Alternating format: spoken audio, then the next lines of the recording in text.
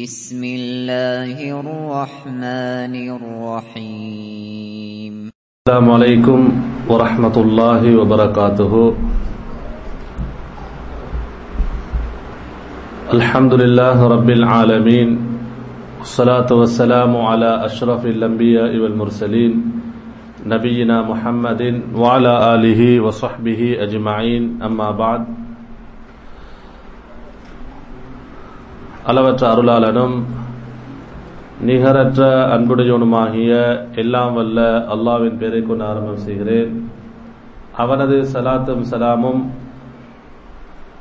சாந்தியும் சமாதானமும் இறுதி தூதர் எங்கள் தலைவர் முஹம்மது முஸ்தபா ஸல்லல்லாஹு அலைஹி வஸல்லம் அவர்கள் மீதும் அவர்களுடைய குடும்பத்தினர்கள், தோழர்கள், முஸ்லிமான முஃமினான ஆண்கள், பெண்கள், இங்கே அமர்ந்திருக்கக்கூடிய நம் அனைவர் மீதும் உண்டாவதாக. அன்புக்குரிய இஸ்லாமிய சகோதரர்களே, தாய்மார்களே, சகோதரிகளே, நாம் இந்த அல்லாஹ்வுடைய மஸ்ஜிதிலே தர்பியாவுடைய வகுப்பிலே நாம் அமர்ந்திருக்கிறோம். இன்று நாம் இந்த தர்பியாவுடைய வகுப்பில் தெரிவு செய்த பாடம் நபிகள் நாயகம் ஸல்லல்லாஹு அலைஹி வஸல்லம் அவருடைய வரலாறு, சீராவுடன் சம்பந்தப்பட்ட விடயங்களை இந்த தர்பியாவினூடாக தெளிவுபடுத்தலாம் என விரும்புகிறோம். அன்புக்குரிய சகோதரர்களே, அஸ்ஸீரத்துன் நபவியா, அரபிலே சொல்வார்கள் அஸ்ஸீரா அந்நபவியா என்று சொல்வார்கள். நபி அவர்களுடைய வாழ்க்கை வரலாறு. அதற்கு நாம் ஒரு கிதாபு, ஒரு நூலை நாங்கள் தெரிவு செய்தோம். உங்களுக்கு தெரியும், நபிகள் நாயகம் ஸல்லல்லாஹு அலைஹி வஸல்லம் அவர்களுடைய சீரா, அவர்களுடைய வாழ்க்கை வரலாறை எழுதியிருக்கக்கூடிய நூற்றுக்கணக்கான நூல்கள் இருக்கிறது. அந்த வகையில் நாம் இந்த தர்பியாவுடைய வகுப்பிலே இமாம் நவவி ரஹிமஹுல்லா அவர்கள் எழுதிய தஹதீபு சீரத்தின் நபவியா என்று சொல்லக்கூடிய நூலை நாம் தெரிவு செய்திருக்கிறோம். இந்த கேள்வி பேப்பர்ல போட்டிக்கிறாங்க, நபிகள் நாயகத்தின் சீரா வரலாறு சுருக்கம் இமாம் இப்னு கசீர் ரஹிமஹுல்லான்னு போட்டிருக்கு.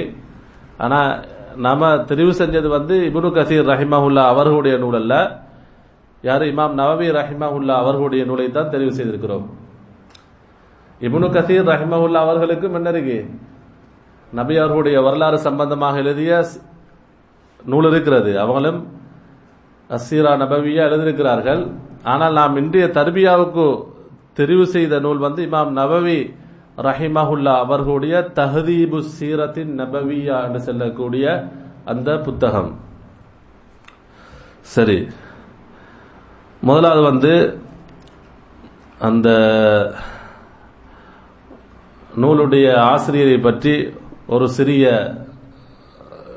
விளக்கத்தை தரலாம் என நினைக்கிறேன். உங்களுக்கு தெரியும், இமாம்கள் என்று வரும் பொழுது, இஸ்லாமிய அறிஞர்கள் என்று வரும் பொழுது, இமாம் நவவி ரஹிமஹுல்லா அவர்கள் மிகவும் பிரபலியமானவர்கள். பொதுவாக அனைவராலும் அறியப்பட்ட ஒரு அறிஞராக யார் இருக்கிறாங்க? சொல்லுங்க. இமாம் நவவி ரஹிமஹுல்லா அவர்கள். அவர்களுடைய பேர் யஹ்யா இப்னு ஷரஃப். அவரோட பேர் எப்படி? யஹ்யா இப்னு ஷரஃப். ஷரஃபுடைய மகன் யஹ்யா. இமாம் எங்களுக்கு தெரியும் எப்படி? நவவி என்று தான் தெரியும். நவவி என்பது அவங்களுடைய அந்த ஊரோட சம்பந்தப்பட்ட பெயர். இமாம் நவவி ரஹிமஹுல்லா அவர்களுடைய பெயர் யஹ்யா இப்னு ஷரஃப் என்பதுதான். அவருடைய குன்னியத் புனை பெயராக சொல்வார்கள், அபு ஜக்கரியா என்று சொல்வார்கள். அந்நவவி, அந்நவவி என்று சொன்னால் அவர்கள் பிறந்த ஊர் ஷாமுடைய அந்த நவா என்று செல்லக்கூடிய பகுதி, சிரியா திமஷ்குக்கு பக்கத்தில் இருக்கக்கூடிய லெபனான்ல இருக்கக்கூடிய ஒரு ஊருக்கு தான் பெயர் நவா என்று செல்லக்கூடிய ஊர். அந்த நவா என்று செல்லக்கூடிய ஊருடன் சேர்த்து தான் என்ன செய்யப்பட்டிருக்கு, இவருக்கு நவவி என்று கூறப்படுகிறது. சரி, இமாம் நவவி ரஹிமஹுல்லா அவர்கள் ஹிஜ்ரி 631 பிறக்கிறார்கள். எதுல பிறக்கிறாங்க? ஹிஜ்ரி 631. அப்ப 7வது ஹிஜ்ரி 7வது நூற்றாண்டுல நிறைய அறிஞர்கள் வாழ்ந்திருக்கிறார்கள். அதுல மிகவும் பிரபலியமான ஒரு அறிஞர் தான் இமாம் நவவி ரஹிமஹுல்லா அவர்கள். சின்ன வயசுல வந்து குர்ஆன மனனம் செய்கிறார்கள். அதுக்கு பின்னால அவர்கள் பிறந்த அந்த நவா என்று செல்லக்கூடிய ஊரிலிருந்து திமஷ்க் சிரியாவை நோக்கி அவர்கள் மார்க்கத்தை அறிஞர்களிடத்திலே படிப்பதற்காக வேண்டி செல்கிறார்கள். சரி, அடுத்ததாக வந்து நாம் இமாம் நவவி ரஹிமஹுல்லாவுடைய சில முக்கியமான நூல்கள் நாம் தெரிந்து வைத்திருக்க வேண்டும். நான் குறிப்பிடுகிறேன். உங்களுக்கு தெரிஞ்ச ஏதாவது நூல்கள் சொல்லலுமா? இமாம் நவவி ரஹிமஹுல்லா அவர்கள் எழுதின நூல்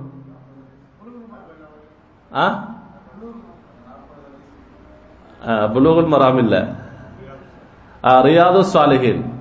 ரியாதுஸ் சாலிஹீன் இமாம் நவவி ரஹிமஹுல்லா அவர்கள் ஹதீஸ் சம்பந்தமான நூல். அதே போன்று அல் அர்பஈன நவவியா என்று சொல்லக்கூடிய நூல். பொதுவாக அனைவராலும் அறியப்பட்ட ஒரு நூல் தான் என்ன, அல் அர்பஈன நவவி என்று சொல்லக்கூடிய நூல். அடுத்து ரியாதுஸ் சாலிஹீன் என்று சொல்லக்கூடிய ஹதீஸ் சம்பந்தமான ஹதீஸுடன் சம்பந்தப்பட்ட நூல். சரி, புலூகுல் மராம் வந்து யாரு? இப்னுல் ஹஜர் அல் அஸ்கலானி ரஹிமஹுல்லாஹ் அவர்கள் எழுதின நூல் அது. அடுத்தது வந்து இவங்க எல்லா துறைகளே நூல்கள் எழுதிக்கிறாங்க. ஹதீஸ்ல வந்து பிரபலியமான ரியாதுஸ் சாலிஹீன், அல் அர்பஈன நவவியா. அதே போன்று உங்களுக்கு தெரியும் சஹீஹுல் புகாரிக்கு அடுத்ததாக இருக்கக்கூடிய ஹதீஸ் கிரந்தம் என்ன? சஹீஹு முஸ்லிம். அந்த சஹீஹு முஸ்லிமுக்கு ஷரஹ் விரிவுரை இவர்கள் எழுதியிருக்கிறார்கள். இமாம் நவவிக்கு வந்து ஷரஹு சஹீஹு முஸ்லிம். சஹீஹு முஸ்லிமுக்கு எழுதின மிகவும் முக்கியமான ஷரஹுல்ல ஒன்றுதான் வந்து யாரு? இமாம் நவவி ரஹிமஹுல்லா அவர்கள் எழுதின நூலு அந்த ஷரஹு.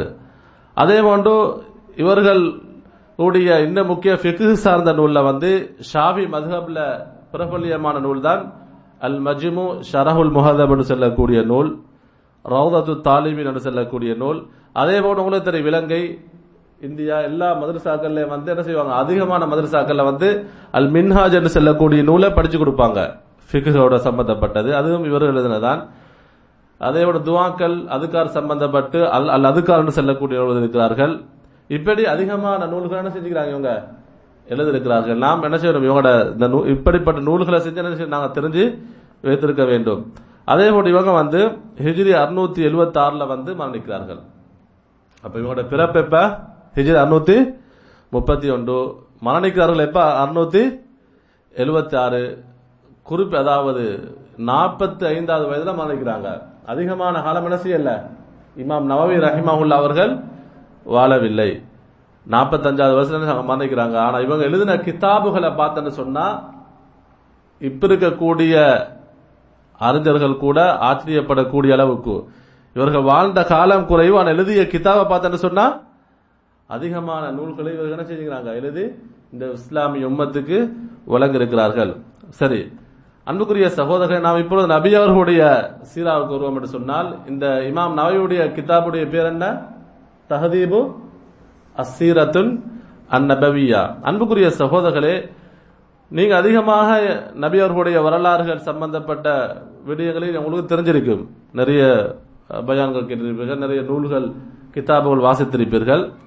உங்களுக்கு தெரியும் உலகத்திலே அதாவது ஒருவருடைய வரலாறு இருக்கும் என்று சொன்னால், சிறந்த வரலாறு இருக்கும் என்று சொன்னால், முன்மாதிரி மிக்க வரலாறு இருக்கும் என்று சொன்னால் அது யாருடைய வரலாறு தான்? நபி அவர்களுடைய வரலாறு தான்.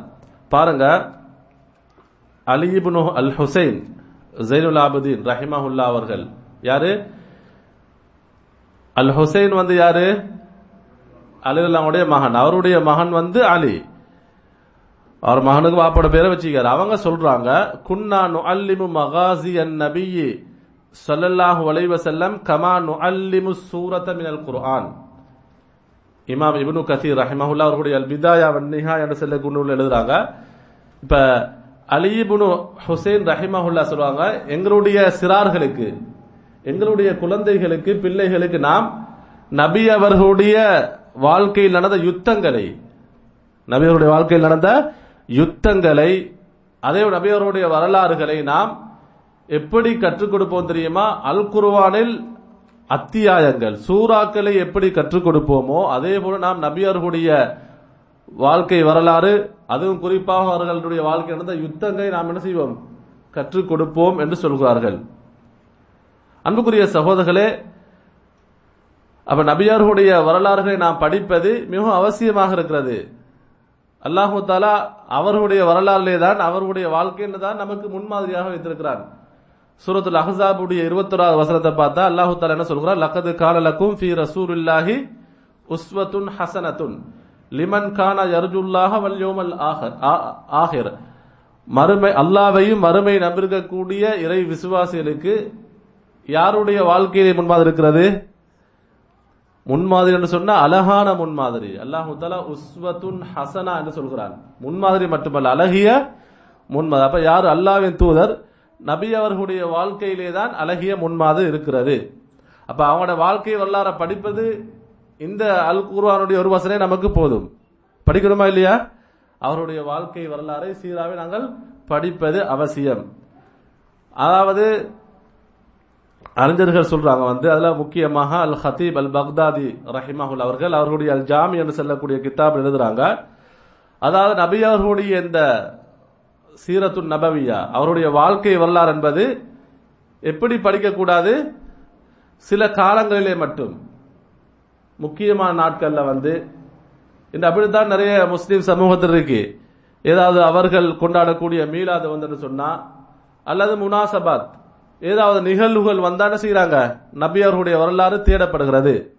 இன்று பாடசாலைகள் எடுத்துக்கொண்டு சொன்னா, அதாவது ஒவ்வொரு மாணவர் நிகழ்ச்சி, ஒவ்வொரு நிகழ்ச்சிகள் வரும் பாடசாலைகள்ல, ஸ்கூல்கள்ல. அந்த நேரத்தில் மட்டும் என்ன செய்வாங்க? பிள்ளைகளுக்கு போட்டிகளுக்காக வேண்டி, போட்டி போட்டு பரிசு பெறுவதற்காக வேண்டி, அல்லது அந்த நிகழ்ச்சிகளுக்கு மட்டும் என்ன செய்யப்படுது? நபி அவர்களுடைய வரலாறுகள், சஹாபாக்களுடைய வரலாறுகள் தேடப்படுகிறது. அதோட முடிஞ்சு. இவங்க சொன்னாங்க அதுக்காக வேண்டி அல்ல, அந்த நாள்கள்ல மட்டும் படிக்கணும், நினைவு கூறப்படும், அப்படி அல்ல. நபியர்களுடைய வாழ்க்கை வரலாறு என்பது அவர்களுடைய உம்மத்தினர்களுடைய உள்ளத்திலே எப்பொழுதும் இருக்க வேண்டும், எல்லா நாளும் இருக்க வேண்டும். அவர்களுடைய அந்த வாழ்க்கை என்பது உம்மத்தினருடைய வாழ்க்கை எப்பொழுதும் இருக்க வேண்டும் என்பதை இவர்கள் சொல்கிறார்கள். அன்புக்குரிய சகோதரர்களே, அப்ப இமாம் நவவி ரஹிமஹுல்லா அவர்கள் அவர்களுடைய இந்த தஹதீபு சீரத்தின் நபவியால நபியர்களுடைய வாழ்க்கை வரலாறு எழுதுறாங்க. இப்ப நபியோட வாழ்க்கை வரலாறு பார்த்தோம்னு சொன்னா, விரிவாக பார்த்தோம்னு சொன்னா ஒரு 4 கிளாஸ் எடுக்கணுமா? எடுக்க முடியாது. அது மாதம் அல்ல வருடக்கணக்காக பேசப்பட வேண்டிய வரலாறாக இருக்கிறது. அன்புக்குரிய சகோதரர்களே, இவங்க குறிப்பாக சில பாடங்களை போட்டு சுருக்கமாக என்ன செய்யறாங்க? சொல்றாங்க. அதனாலதான் அவனோட அந்த கிதாபுக்கு பேரே வைக்கிறாங்க, தஹதீப் என்று சொல்லக்கூடிய வார்த்தையை சொல்கிறார்கள். தஹதீபு சீரத்தின் நபவியா, நபியோடைய வாழ்க்கை அழகான சுருக்கம் என்ற அந்த பேர் வருகிறது. சரி, முதலாவது நபியார்களுடைய நசபு, அவர்கள் போடக்கூடிய பாடம் எப்படி? நபியர்களுடைய வம்சத்தை பற்றி சொல்கிறார்கள்.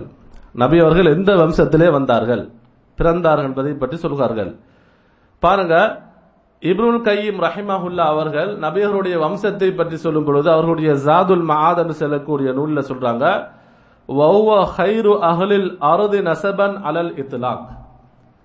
உலகத்திலே நபியவர்களுடைய வம்சம்தான் உலக மக்களுடைய வம்சங்கள் சிறந்த வம்சம் என்று சொல்கிறார்கள். நபியவருடைய வம்சம் தான் என்ன? சிறந்த வம்சம் என்று சொல்கிறார்கள். உங்களுக்கு தெரியும், அபூ சுஃபியான் அவரு அந்த ஹிருக்கல், ரோம் அந்த மன்னருடைய அந்த மாளிகையிலே அந்த ஹிருக்கல் என்று சொல்லக்கூடிய மன்னர் சில கேள்விகளை கேட்கிறார். உங்களுக்கு தெரியும், ஒரு நீளமான ஒரு செய்தி. அதுல நபி அவர்களை பற்றி கேட்கும் பொழுது எப்படி கேட்கிறாங்க? கைஃப நஸபுஹு ஃபீக்கும், நீங்க முகமதை பத்தி சொல்றீங்க, உங்களிலே அவருடைய நசபு எப்படி இருந்தது, அவருடைய வம்சம் எப்படி இருந்தது என்று கேட்கிறாங்க. அபூ சுஃபியான் அவனும் குறைஷி வம்சம்தான். அவங்க என்ன சொல்றாங்க தெரியுமா? ஹுவ ஃபீனா து நஸபின், முஹம்மத் அவர் எங்களிலே சிறந்த சங்கையான முக்கியமான ஒரு வம்சத்திலே பிறந்தவர் என்று சொல்கிறார். அப்ப நபியாருடைய வம்சம் என்பது ஒரு சிறந்த ஒரு வம்சமாக இருக்கிறது. அதுக்கு ஹிருக்கல் மன்னன் என்ன சொல்றா தெரியுமா? கதாலிக ருசுலு துபஅது ஃபீ அன்சாபி கௌமிஹா. அவர் என்ன சொல்றா தெரியுமா? அவர் அந்த கிறிஸ்தவர், அவர் நிறைய அஹ்லுல் கிதாப், அந்த முன்னால் அனுப்பப்பட்ட வேதங்கள் எல்லாம் அவருக்கு என்ன செய்ய அவர் வாசிச்சிருக்கிறாரு. அப்ப அதனால அவருக்கு தெரியும். அதனால சொல்றாரு அப்படித்தான் அல்லாஹு தாலா அவனுடைய இறை தூதர்களை உலகத்திலே வாழக்கூடிய சிறந்த வம்சத்திலே தான் என்ன செய்வான்? தெரிவு செய்வான், அனுப்புவான் என்பதை சொல்கிறார்கள். அன்புக்குரிய சகோதரர்களே, அது மட்டுமல்ல, பாருங்க, வாசிலா இப்னு அஸ்கான் செல்லக்கூடிய நபித்துல்லா சொல்கிறார், நபி அவங்க சொன்னாங்க, இன்னல்லாஹ் அஸ்தஃபா கினானத மின் வலதி இஸ்மாயில். அவர்களுடைய வம்சத்துடைய சிறப்பை பற்றி சொல்கிறார்கள்.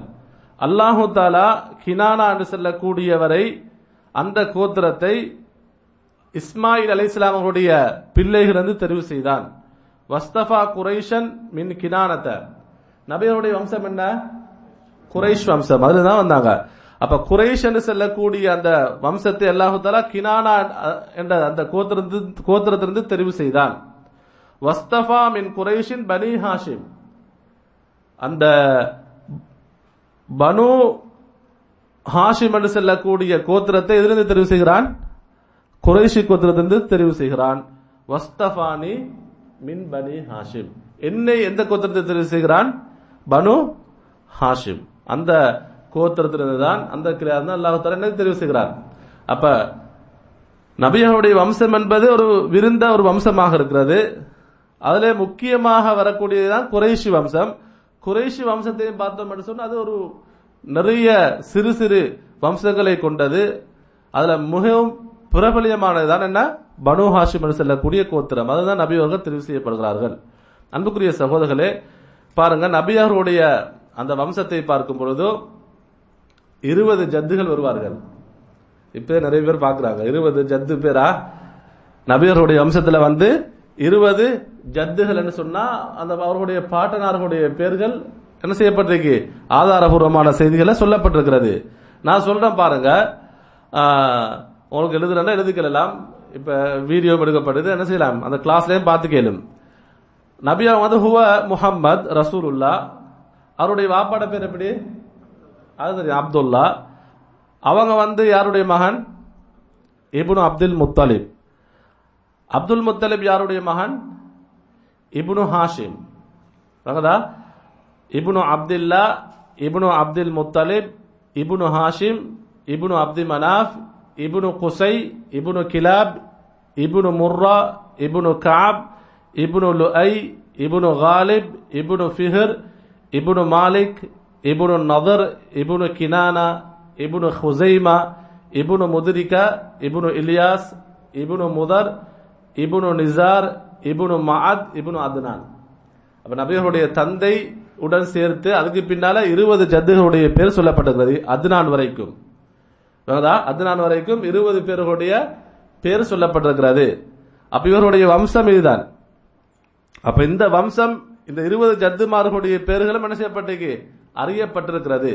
எல்லா அறிஞர்களிடத்துல எந்த ஒரு கருத்து வேற்றுமை இல்ல. நபியர் அந்த வம்ச தொடர் இருக்கிறது, இதுல கருத்து வேற்றுமை இல்ல.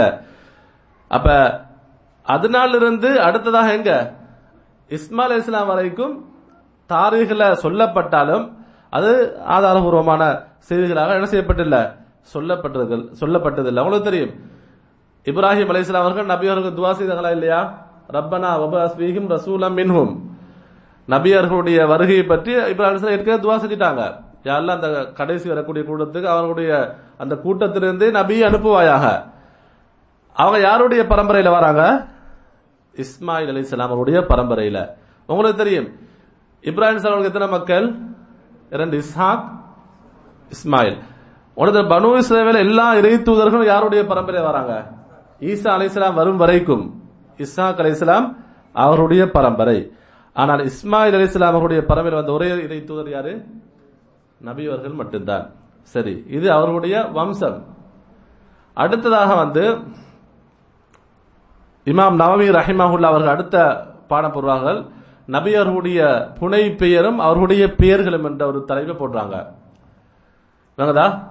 நான் அவருடைய கிதாபோட சேர்ந்துதான் போயிட்டு இருக்கிறேன். அவருடைய புனை பெயரும் நபியர்களுடைய பெயர்களும் சரியா? அவர்களுடைய குண்ணியத்தை சொல்வார்கள். அரபிகள் வந்து அரபிகளுடைய பெயர்களை விட எதை கொண்டு பிரபலியம் வைப்பாங்க? புனை பெயரை கொண்டுதான். யாரை பார்த்தா அபு அப்துல்லா, அபு முகமது, அபு அப்துல் ரஹ்மான் இப்படித்தான் இருக்கு. நபியருடைய புனை பெயர் என்ன? குனியத் அபுல் காசிம். பிரபல்யமான புனை பெயர் என்ன? அபுல் காசிம் என்பது. அடுத்ததாக வந்து நபியர்களுக்கு அதிகமான பெயர்கள் இருக்கிறது. குர்ஆன் ஆதாரபூர்வமான ஹதீஸ்களை பார்க்கும் நபியர்களுக்கு அதிகமான பெயர்கள் இருக்கிறது. நபியை தெரிஞ்சு வச்சுக்கணுமா இல்லையா? எவ்வளவு பேரெல்லாம் எனக்கு தெரியும். நபியர்களுடைய அல் குர்ஆனிலே சொல்லப்பட்ட பெயர்கள் நபி அவர்கள் அவர்களாகவே அவர்களுடைய பெயர்களாக சொன்ன பெயர்கள் நமக்கு தெரியணுமா இல்லையா?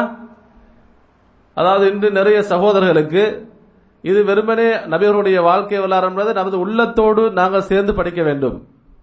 அதான் நிறைய நாங்கள் கேட்கிறோம். இதுதான் சொல்லப்படுது. கிரிக்கெட்டர் மாதிரி சொன்னா 11 பேரும் ஒரு டீமை சொன்னா 17 பேரும் என்ன செய்வாங்க? சொல்லுவார்கள். இதெல்லாம் உள்ளத்துக்கு வருதா? நபியர்களுடைய பெயர்கள் அவருடைய வாழ்க்கை வரலாறு சம்பந்தப்பட்ட விஷயங்கள் நிறைய சகோதரர்களுக்கு முஸ்லீம்களுக்கு தெரியாமல் இருக்கிறது. அன்புக்குரிய சகோதரர், நபியர்களுடைய பெயர்களை பார்க்கும் பொழுதோ பாருங்க, குர்ஆன்ல வந்து அல்லாஹு தஆலா முஹம்மது என்று சொல்லக்கூடிய பெயர் சொல்லுறான். முஹம்மது அவனோட பேரு அதுதான், அவருக்கு வைக்கப்பட்ட பெயர். அடுத்ததா அஹ்மத் என்று சொல்லக்கூடிய பெயரும் என்ன செய்யப்பட்டிருக்கு? சொல்லப்பட்டிருக்கிறது. அதே போல நபி அவர்களை சொல்கிறார்கள் பாருங்க, புகார்ல வரக்கூடிய செய்தி இது, முஸ்லிம்லயும் வருது. நபி அவர்கள் சொன்னார்கள், இன்னலி அஸ்மாஅன், எனக்கு சில பெயர்கள் இருக்கிறது என்று சொல்றாங்க. யார் சொல்றாங்க? நபி அவர்களே என்ன செய்றாங்க? சொல்றாங்க, எனக்கு சில பெயர்கள் இருக்கிறது. என்ன சொல்றாங்க? அனா முஹம்மதுன் வ அனா அஹ்மது, என்னுடைய பெயர் முஹம்மத், என்னுடைய பெயர் அஹ்மத். வ அனல் மாஹி, என்னுடைய பெயர் அல் மாஹி என்று சொல்கிறார்கள். அல்லதி யம்ஹுல்லாஹ பிஹில் பி அல் குஃப்ர, அல் மாஹி என்று சொன்னால் அழிக்கக்கூடியவர். எதை அல்லாஹ் அழித்தான்? அவங்களே சொல்றாங்க அல்லது யம்ஹுல்லாஹ பி அல் குஃப்ர, என்னின் மூலமாக அல்லாஹ் தஆலா அல் குஃப்ரை அழித்தான். அதே போன்று வ அனல் ஹாஷிரு, என்னுடைய பேர் ஹாஷிர். அல்லது யுஹ்ஷரு நாசு அலா கதமைய, அல் ஹாஷிர் என்று சொன்னால் முதலாவதாக எழுப்பப்படக்கூடியவர். அல்லாஹு தஆலா மறுமையினால் என்னத்தான் என்ன செய்வார்? முதலாவது எழுப்ப, எனக்கு பின்னால்தான் அனைத்து மக்களும் என்ன செய்வார்கள்? மறுமைக்காக வேண்டி எழுப்பப்படுவார்கள். வஅனல் ஆகிபு சொல்றாங்க. அடுத்த பேர் என்ன? அல் ஆகிப் அல்லதி லைஸ பஅதஹு அஹதுன் சொல்றாங்க, நான் தான் இறை தூதர்களில் கடைசியானவர், எனக்கு பின்னால் எந்த இறை தூதரும் இல்லை. இதுல வந்து நபியாக எத்தனை பேர் சொல்றாங்க? அனா முஹம்மத், அனா அஹ்மத், அல் மாஹி, அல் ஹாஷிர், அல் ஆகிப். அதே போல் இன்னும் ஒரு செய்தியில பாருங்க, அபு மூசல் அஷ்அரி ரலி அவங்க அறியக்கூடிய செய்தி சஹீஹ் முஸ்லிம்ல வருது. அவங்க சொல்றாங்க, கால கான ரசூலுல்லாஹி ஸல்லல்லாஹு அலைஹி வஸல்லம் யுஸம்மி லனா நஃப்ஸஹு அஸ்மா, நபியர்கள் சில பெயர்களை அவர்களுக்கு சொல்வார்கள், எங்களிடத்திலே சொல்வார், அவருடைய பெயர்களை சொல்வார்கள். அன முஹம்மத் வ அஹ்மத் வல் முகஃபி வல் ஹாஷிர், இப்படி பல பெயர்களை சொல்வார்கள். வநபியு தௌபா, நபியு ரஹ்மா, இதெல்லாம் ஹதீஸ்ல வரக்கூடிய அந்த ஹதீஸ்ல வரக்கூடிய பெயர். சரியா? அதே ஒரு குர்ஆன்ல வந்து சொல்லப்பட்டிருக்கு, ஷாஹிதன், முபஷிரன், நதீரன், தாஇயன், சிராஜன், முனீரன், இப்படி நிறைய நபியர்களுடைய பெயர்கள் இருக்கிறது. நான் இதோட அந்த நபியோட பெயர்களை என்ன செய்றேன்? நிறுத்திக் கொள்றேன். வந்து என்ன சொன்னா, சில அறிஞர்கள் சொல்வார்கள், நபியோருடைய பெயர்கள் சம்பந்தப்படுத்தி பல நூட்கள் எழுதப்பட்டிருக்கிறது, அவர்கள் பெயர்கள் மட்டும். அடுத்ததாக இமாம் நவவி ரஹ்மத்துல்லாஹி அவர்கள் உம்முஹு, நபியருடைய தாயுடைய விஷயத்தை சொல்கிறார்கள். அடுத்த பாடத்தில் வந்து அவனோட தாயுடைய பேர் என்ன? Amina. Amina bint Wahb ibn Abdi Manaf. இவ்வளவு போதும். விளங்குதா? அவங்க வஹப் என்று சொல்லக்கூடியவருடைய மகள் ஆமினா. ஆனா முழு பேர் சொல்ல சொன்னா Amina bint Wahb ibn Abdi Manaf என்பது அவருடைய தாயுடைய பெயர். சரி, அடுத்தது வந்து பாருங்க, இவங்க வந்து அந்த குறைஷிகள்ல வந்து மிகவும் ஒரு பிரபலியமான பெண்மணி. அப்துல்லா நபியுடைய தந்தை இவங்களை திருமணம் முடிக்கும் பொழுது அந்த கூட்டத்துக்கு இவர் பெண்களுக்கு இவங்க என்ன செஞ்சாங்க, சயீதா தலைவியாக இவங்க இருந்தாங்க. அடுத்ததாக தலைவி போடுவார்கள் விலாதத்துஹு, நபியர்களுடைய பிறப்பு சம்பந்தமாக சொல்கிறார்கள். நான் அதை சுருக்கமாக இமாம் நவவி ரஹிமஹுல்லாஹ் அவர்கள் சுருக்கமாக தான் சொல்லியிருக்கார்கள், நானும் அதே போல சுருக்கமாக சொல்றேன். நபி அவர்கள் ஒளித அவங்க வந்து ஆமல் ஃபீல் எந்த வருடத்துல அந்த பிறக்கிறார்கள், ஆமுல் ஃபீல் என்று சொல்லக்கூடிய இந்த வருடம் கிறிஸ்துக்கு பின் எத்தனை 571 ஆமுல் ஃபீல் வருடம் எத்தனை 571 அந்த வருடத்திலே பிறக்கிறார்கள். எந்த நாள்ல வந்து திங்கட்கிழமை. அதுல வந்து எந்த ஒரு சந்தேகம் இல்லை. ஏன்னா நபி அவங்க ஒரு செய்தியில சொல்றாங்க, அவங்கள்ட்ட கேட்கப்படுது, அவங்க திங்கட்கிழமையிலே நோன்பு நோக்கக்கூடியவர்கள் இருந்தார்கள். ஏன் நீங்க திங்கட்கிழமை நோன்பு நோக்குறீங்க? அவங்க சொன்னாங்க தாலைக்கு யோமுன் உலித்து ஃபீஹி, அந்த நாளே தான் என்ன செஞ்சேன், நான் பிறந்தேன். வயோமுன் புஇஸ்து அவ் உன்சில அலைய, இது சஹீஹ் முஸ்லிம்ல வரக்கூடிய செய்தி.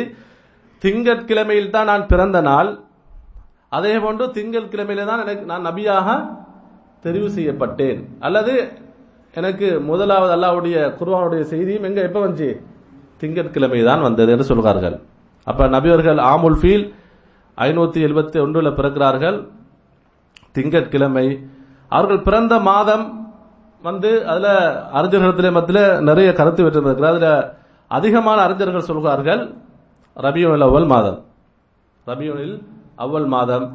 பிறந்த நாள்ல வந்தும் நிறைய கருத்து வேற்றுமை இருக்கிறது.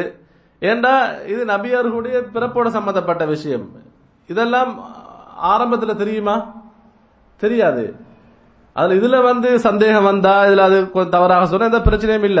ஆனா எது சொல்லப்பட்டிருக்கோ அறிஞர்கள் எங்களுக்கு ஆதாரபூர்வமா சொல்லிருக்கோ அதோட நாங்க என்ன செஞ்சுக்கணும், நின்று கொள்ள வேண்டும். அப்ப ரபியுல் அவ்வல் மாதம் 3 நாட்கள்ல வந்து 9வது நாள் வந்திருக்கிறது, 12வது நாள் வந்திருக்கிறது, 8வது நாள் வந்திருக்கிறது. இது 3க்கும் அதாவது அறிஞர்கள் சொல்கிறார்கள். நாள் என்ன செய்யப்படல, குறிப்பிடப்படவில்லை. சரி, அடுத்ததாக வஃபாத்துஹு, என்ன இவர் பிறந்ததான் சொல்றாரு, அடுத்த எங்க போய் நிற்காரு. அதுக்கு பின்னால அடுத்தடுத்த பாடத்துல வந்து நிறைய விஷயங்களை சொல்லுவாங்க. பிறப்புக்கு பின்னால் இமாம் நவவி ரஹிமஹுல்லாஹ் அவர்கள் என்ன பாடம் போடுறாங்க, நபியர்களுடைய மரணம் சம்பந்தமாக. அதே சுருக்கமாகத்தான் என்ன செய்றாங்க, போடுறாங்க. அதுக்கு போறதுக்கு முன்னால வந்து இமாம் இப்னுல் கையூம், இப்னுல் கசீர், அல்-தஹபி, இப்னு ஹஜர், இப்னுல் ஜவுசி முக்கியமான அறிஞர்கள் ரஹிமஹுமுல்லாஹ் அவங்க சொல்றாங்க வந்து நபியர்களுடைய தந்தை இவர்கள் பிறப்பதற்கு முன்னாலே என்ன செஞ்சிட்டாங்க, மரணித்து விட்டார்கள். அதே போன்று தாய் எத்தனை வயசுல மரணிச்சாங்க, நமக்கு சிறிய வயசு, நமக்கும் 6 வயசுல செய்தி தெரியும். அவருடைய தாய் எத்தனை வயசுல மரணிச்சாங்க, 6 வயதில். அதற்கு பின்னால் இவர்களை பொறுப்பெடுத்தாங்க அப்துல் முத்தலிப், இவருடைய பாட்டனார். அவங்க நபிகளுடைய 8வது வயதில் என்ன செய்யறாரு, அவரும் மரணிக்கிறார். அதற்கு பின்னால் இவரை பொறுப்பெடுத்தவர் யாரு, இவருடைய பெரிய தந்தை அபூ தாலிப், அபூ தாலிப். அதே போன்று நபியவர்களுக்கு பாலூட்டிய பெண்கள் எடுத்துக்கொண்டு சொன்னா 2 பேர் இருக்கிறாங்க. அதுல முக்கியமானவங்க வந்து ஒன்று வந்து அபூ லஹபுடைய அடிமை பெண் சுவைபான் செல்லக்கூடிய பெண்மணி. அவங்க இஸ்லாத்தை ஏற்றுக்கொண்டாங்க இல்லையான்னு சொல்ல அறிஞர்ல கருத்து வேற்றுமை இருக்கிறது. சுவைபான் செல்லக்கூடிய பெண்மணி. 2வது வந்து உங்களுக்கு தெரிஞ்சிருக்கும் யாரு, ஹலீமத்து அஸ்ஸாதியான்னு சொல்லக்கூடிய அந்த பெண்மணி. சரி, இவங்களுடைய வஃபாத் சம்பந்தமாக சொல்லும் பொழுது இவர்கள் எப்ப மரணிக்கிறாங்கன்னு சொன்னா அது வந்து திங்கட்கிழமை நாள்ல வந்து ஹிஜ்ரி 11 துஹாவுடைய நேரத்திலே என்ன செய்றாங்க, நபி அவர்கள் மரணிக்கிறார்கள். அதிகமான அறிஞர்களுடைய கருத்து வந்து ஹிஜ்ரி 11 ரபியுல் அவ்வல் மாதம் 12வது நாள்ல தான் என்ன செய்றாங்க, நபி அவங்க மரணிக்கிறார்கள். சரியா?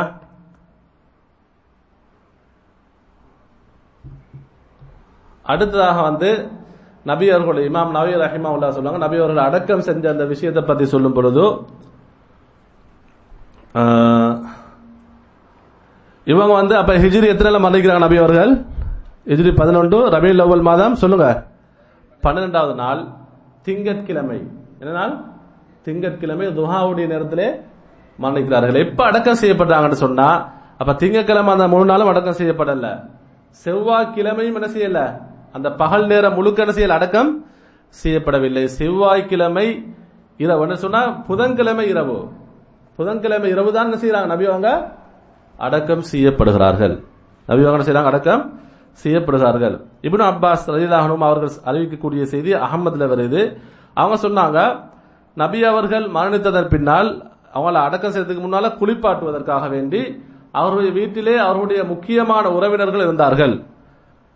அவங்கள குளிப்பாட்டவங்கள முக்கியமானவங்க வந்து அவருடைய பெரிய அப்பாஸ் ரலியல்லாஹு அவர்கள், Ali ibn Abi Talib, Fadl ibn Abbas, Qusam ibn Abbas, அவருடைய அடிமையாக இருந்தவர், வளர்ப்பு மகனாக இருந்தவர் உசாமத் இப்னு ஸைத், அதேபோல் நபி அவர்களுடைய இன்னும் ஒரு அடிமை சாலிஹ் என்று சொல்லக்கூடியவர். இவங்க 6 பேரும் என்ன செஞ்சாங்க, நபி அவர்களை குளிப்பாட்டினார்கள். அதுல வந்து இப்னு அப்பாஸ் சொல்றாங்க வந்து அப்பாஸ் ரலியல்லாஹு வந்து Fadl ibn Abbas, Qusam ibn Abbas அவங்கள வந்து என்ன செஞ்சாங்க தெரியுமா, நபி அவர்களை குளிப்பாட்டும் பொழுது அவர்களுடைய உடம்பை தண்ணீர் படுவதற்கு அவர்கள் தான் திரட்டினார்கள். வலதாக இடதாக இவங்க முழுவர் செஞ்சு, அதே போன்று அவர்களை குளிப்பாட்டும் பொழுது தண்ணீர் ஊற்றியவங்க, குளிப்பாட்ட தண்ணீர் தருமா இல்லையா, அது வந்து யாரு, உசாமத் இப்னு ஸைதும் அவருடைய அடிமை சாலிஹ் என்று சொல்லக்கூடியவர்களும். நபிகளுடைய உடம்பை அந்த கழுவினவர்கள் யாரு, இவங்க தண்ணி ஊற்றும் பொழுது உடம்பை பிரட்டும் பொழுது யாரு, அலி ரலியல்லாஹு அன்ஹு தான் என்ன செஞ்சாங்க, கழுவினார்கள் என்ற செய்தி வருகிறது.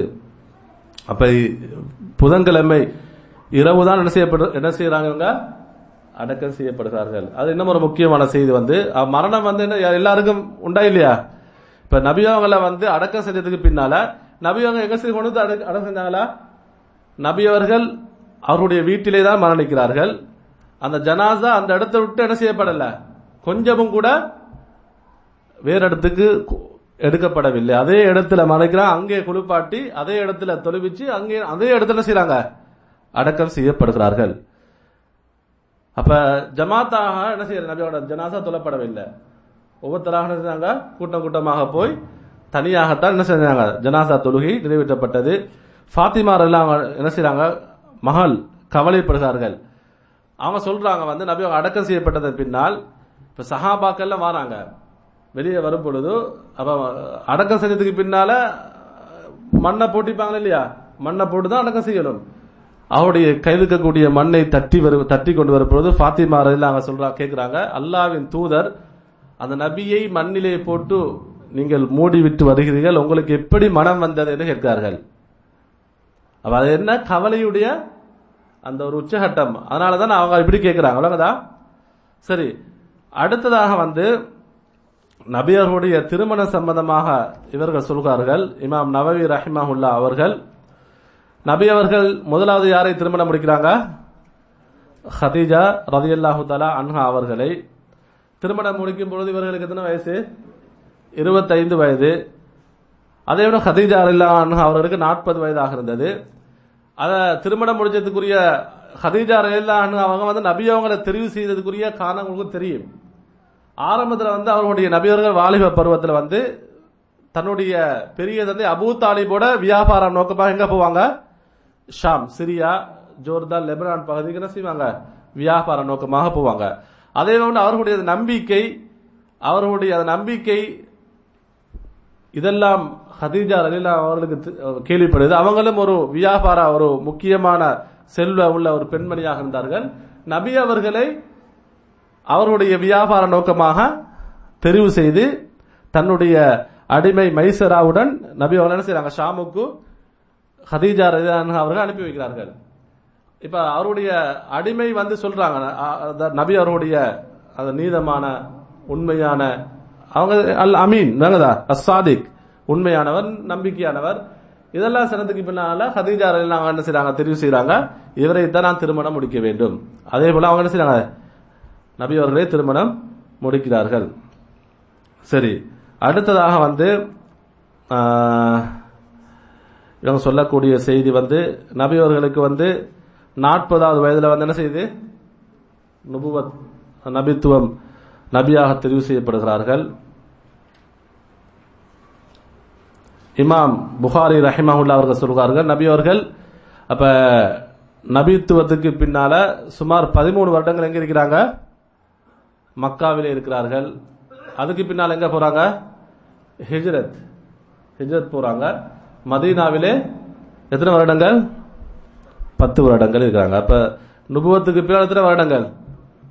23 வருடங்கள். நுபுவத்துக்கு பின்னால 23 வருடங்கள்.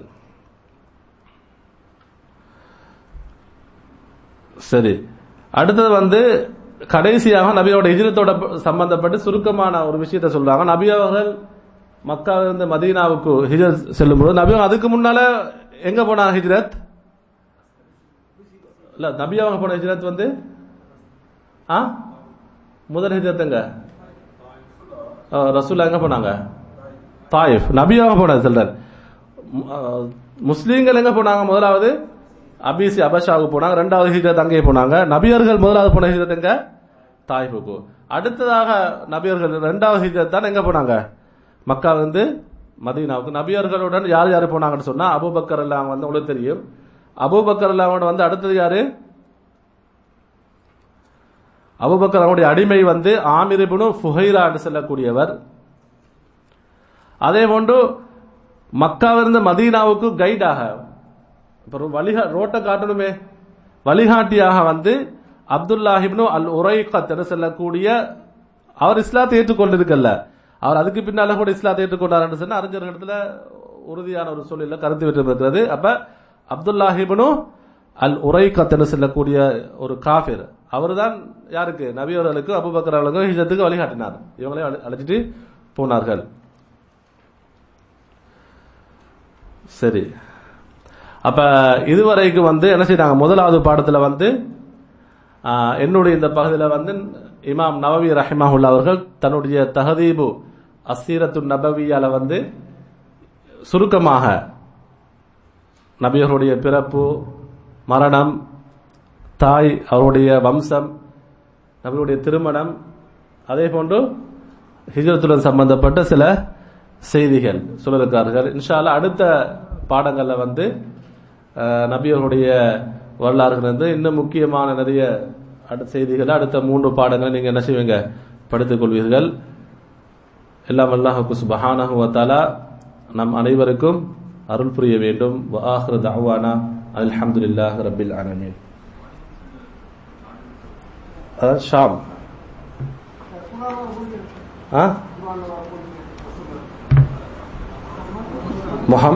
முஹம்மது அஹ்மத் பஷீரன் வ நதீரன் சிராஜன் முனீரன் வ தாயியன் விளங்குதா?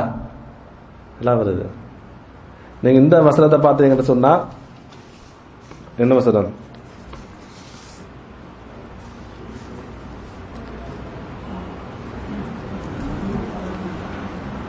சூரத்துல் அஹ்ஸாபுடைய 45-46 வசனம். யா அய்யுஹன் நபியு இன்னா அர்சல்னாக ஷாஹிதன், எத்தனை? ஒரு பேர். வமுபஷ்ஷிரன் வநதீரன் வதாயியன் இலல்லாஹி பிஇذنஹி வசிராஜன் முனீரா. அப்ப இந்த ஒரு வசனத்திலே எத்தனை பேர் வருது நபியருடைய? சரியா? சூரத்துல் அஹ்ஸாபுடைய 45-46 வசனம். வேற ஏதாவது கேள்வி விட்டுருக்கா? ஓகே, வேற 10 கேள்வி எடுத்திருக்கேன். அதுல ஏதாவது விடுபட்ட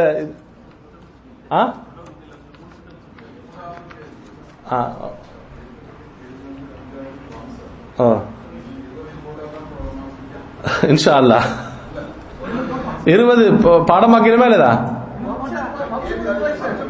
வம்சம் எடுசன்னா வம்சம் அந்த முழுமையாக வரணும். 20 பேருடைய பாடமாக்கிறதா? ஏழு விறகுதா?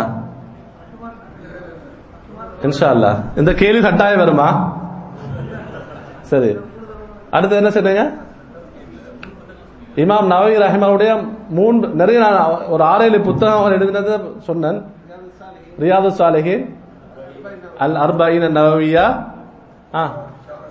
அல் அதுகார்னு சொல்லக்கூடிய புத்தகம், சஹீஹ் முஸ்லிமுடைய ஷரஹ் விரிவுரை, ஷரஹு சரீஹ் அதாவது சஹீஹ் முஸ்லிம்,